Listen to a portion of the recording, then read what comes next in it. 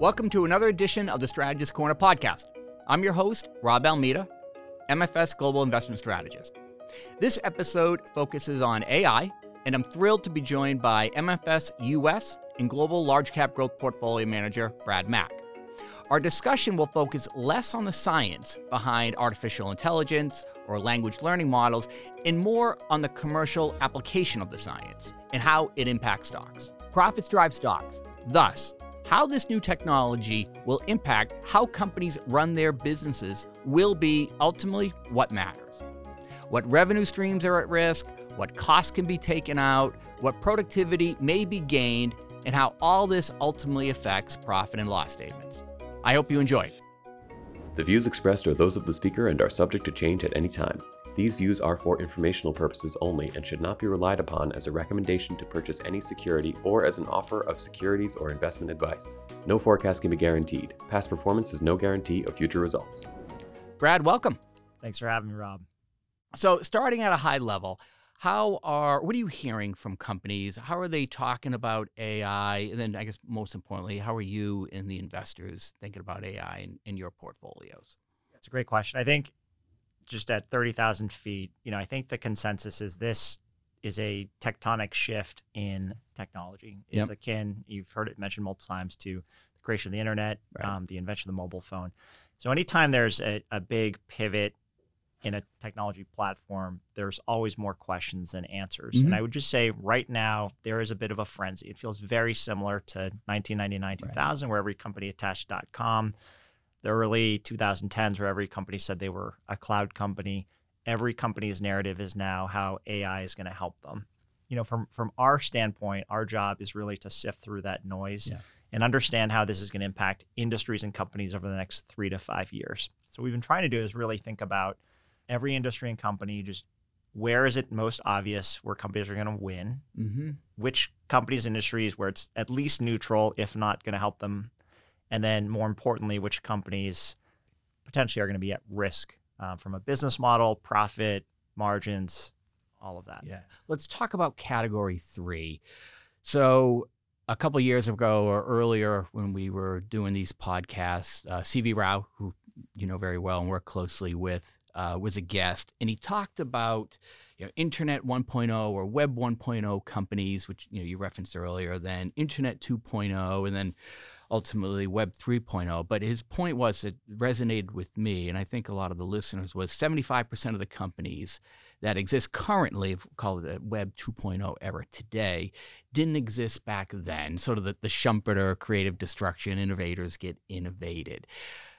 So that company 3 or that category 3 category, without mentioning any names, is there any maybe obvious points or obvious relative industries or anything like that you can share with us? Yeah, so I think what we're going to see over the next 3 to 5 years is companies that were formed over the last 10 to 20 years have incumbent profit pools that they need to defend, and they are going to look for ways to use AI to help at least protect that and then try to augment it.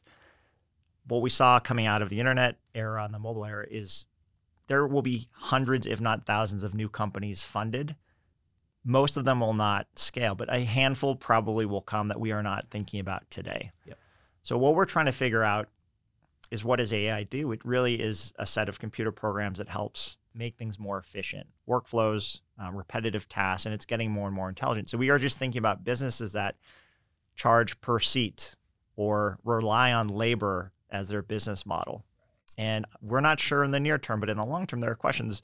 There's deflationary pressure on labor. Does that just mean less seats to sell to with a software-based business model? Or if your business is hiring people to implement outsourced services, if some of that gets automated away, what does that mean for your business? How are you going to pivot? Yeah. So then it just comes back to blocking and tackling. What does a company do? How do they do it? And can they keep doing it? And what's the durability of that? Sounds like that's what you're talking about. 100%. We're always focused on what is the rate of growth and the duration of growth of a business, and how durable is that? Right. Because that rate of growth is obviously a function of value proposition. And if that value proposition is now being duplicated by AI, LLM, whatever it might be, that revenue stream goes away. That's right. And if you take a generic enterprise software company today. They sell some sort of software to help automate a workflow. Yeah. They are introducing AI features and functionalities somewhat like a co-pilot, and they want to charge more for that. Yep. We don't know how much the customers will be willing to pay for that. Probably something for the productivity enhancement. But on the flip side is, if your Fortune 500 company says, we don't need 5% of our headcount anymore because it's getting audited in May, that is a headwind offsetting a potential tailwind. Right. So we don't know, is that neutral? Is it positive or negative? And so these are the questions we're asking company by company within each industry on the implications. Yeah. So maybe this is an out of bounds question, but taking a step back. So coming out of the global financial crisis, central banks took rates to zero, quantitative easing. So you had an environment where a lot of businesses were fungible just because capital costs were so low. And maybe some of these companies that came out of it were at risk. But just at a high level, it just seemed like so much capital was divested from physical assets, plant, property, equipment, into, let's call it intangible software, et cetera. And almost now, it just seems like we're flipping the script, right? So supply chains are shortening. You have, industrial companies that sell parts and services to help companies reduce greenhouse gas emissions, et cetera. And that capital has to come from somewhere. And so maybe if I'm putting these two things together here, we have an environment where rates are no longer zero.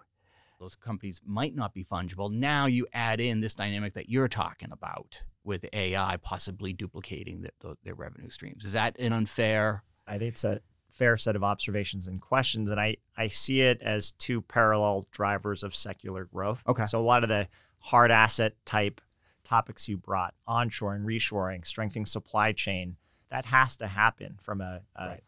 supply chain resiliency, from a national security, from a just geographic diversity. It has to happen. Yeah. AI has to happen. The ship has sailed. So if you are a company facing potential disruption and you do not invest in an AI roadmap, you will eventually be disintermediated. So it is table stakes. What we saw the last decade was just low rates, free money, and we saw a lot of businesses that were funded in fintech and biotech. A lot of that has evaporated, but there's still a lot of dry powder sitting at VCs and PE firms, and they are funding, this next wave of AI companies. Right. So let's go back to category 2. So companies that maybe on the neutral end, that whether they are levered to AI from the standpoint of they're selling products or services alongside that, or maybe it's companies that are benefiting because they're getting more productivity. How are you thinking about that bucket? So I think it's a broad bucket, and it's constantly evolving. Yeah. Literally week to week, month to month, depending on what companies are communicating about their AI strategy. As investors, we historically have always tried to lean on the suppliers or the picks and shovels that are providing the required, whether that's the capital or the compute or the hardware or the semiconductor tools required to enable this. And so that's where we've focused on at least neutral to positive. And then as we move up the stack, there's a broader set of questions where it's you can't just make a broad statement. Right. This is good or this is bad. It is company specific. And so this is where active management comes in. This is where a global research platform comes in. This is where interviewing companies, doing comparisons across geography really matters to sift through and figure out who has the right roadmap, where does it make sense where they're going to win versus those that are just sort of putting out a lot of press releases where there's no substance there. So as all these companies, all these tech companies are talking about AI and delivering a value proposition, are there ways to channel check? Because you have to take them at their word, and ultimately you want to see it through the income statement. But are there ways to learn that who has a competitive technology that will be commercially successful? Yeah, it's a great question. And I'll give you some real-time examples of what we've been doing at MFS. So we've had not only, companies that are perceived winners where we're talking to the companies, you see it in the numbers today, but it's the companies where we have questions about, category 3. Well, what are you doing? How are you thinking about it? How will this actually benefit you?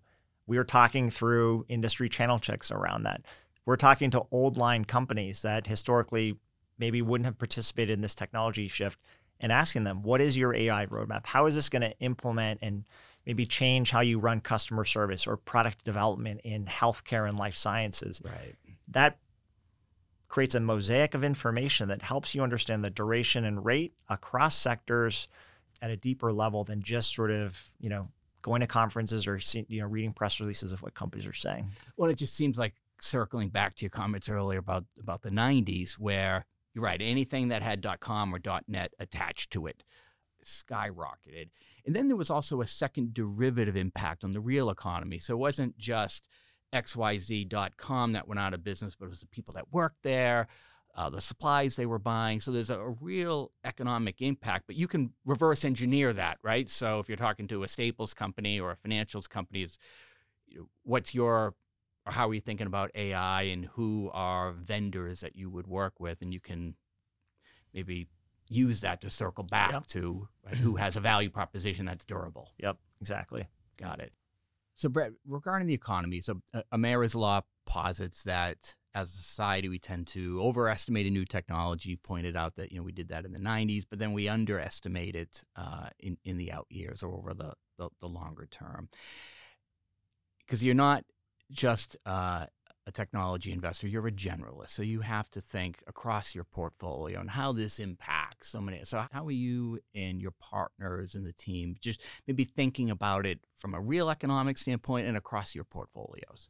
Yeah, it's a great question. At the beginning, we talked about winners, neutral, and losers. Yeah. I think in general, for the rest of the economy outside of traditional technology, it's a net neutral to beneficiary. Because what it's going to do is drive more efficiency throughout every organization. So that could be labor. It could just be time spent. And so what I think will happen, and you're already seeing this, is innovation. The pace of innovation should continue to accelerate. A couple examples. So there's life science companies, pharmaceutical companies that are using AI to help with drug discovery and molecules. So it is just reducing the time to drug discovery. So that takes costs out of the system. Yeah. Speed to market. Okay. You're going to see the same thing with content creation, whether that's images or video or creative. And then employees will spend less time doing mundane tasks and spend more time thinking critically and adding value to, services and products that will drive revenue for companies.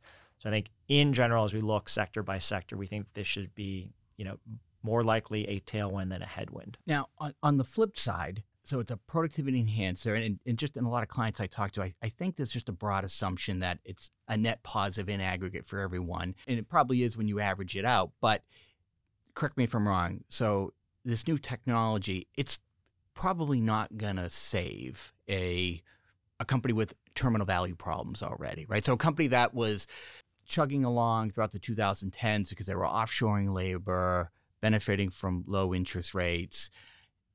Now these things get exposed with labor costs elevated, capital costs elevated.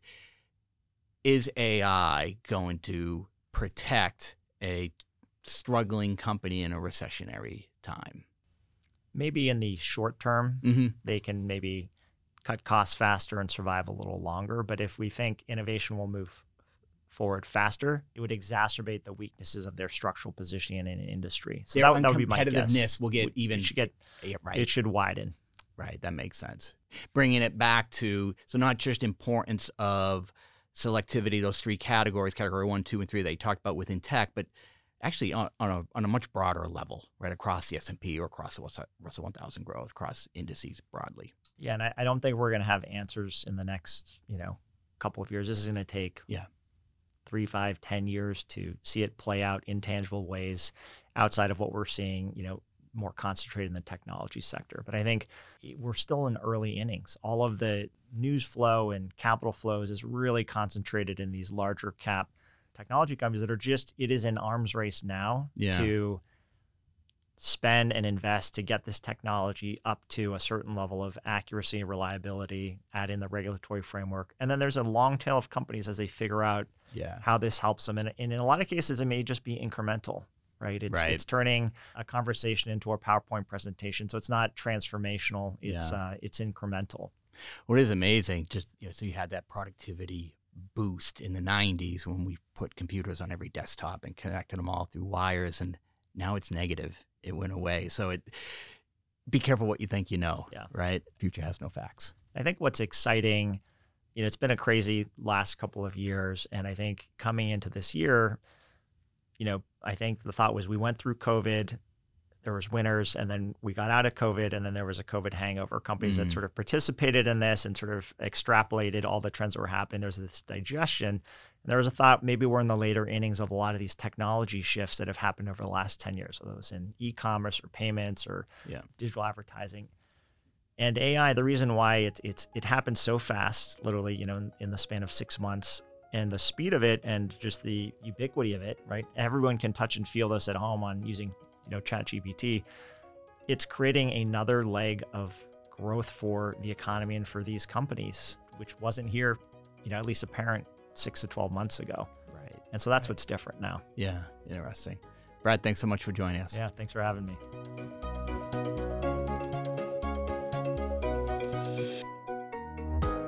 So while an AI gold rush is underway, it's in early days and investors have a lot to take on board. Thanks to Brad for helping us think about the potential risks and rewards of AI in a variety of tech and non-tech businesses. And thanks to you for listening. For more insights, subscribe to the Strategist Corner podcast or wherever you get your podcasts.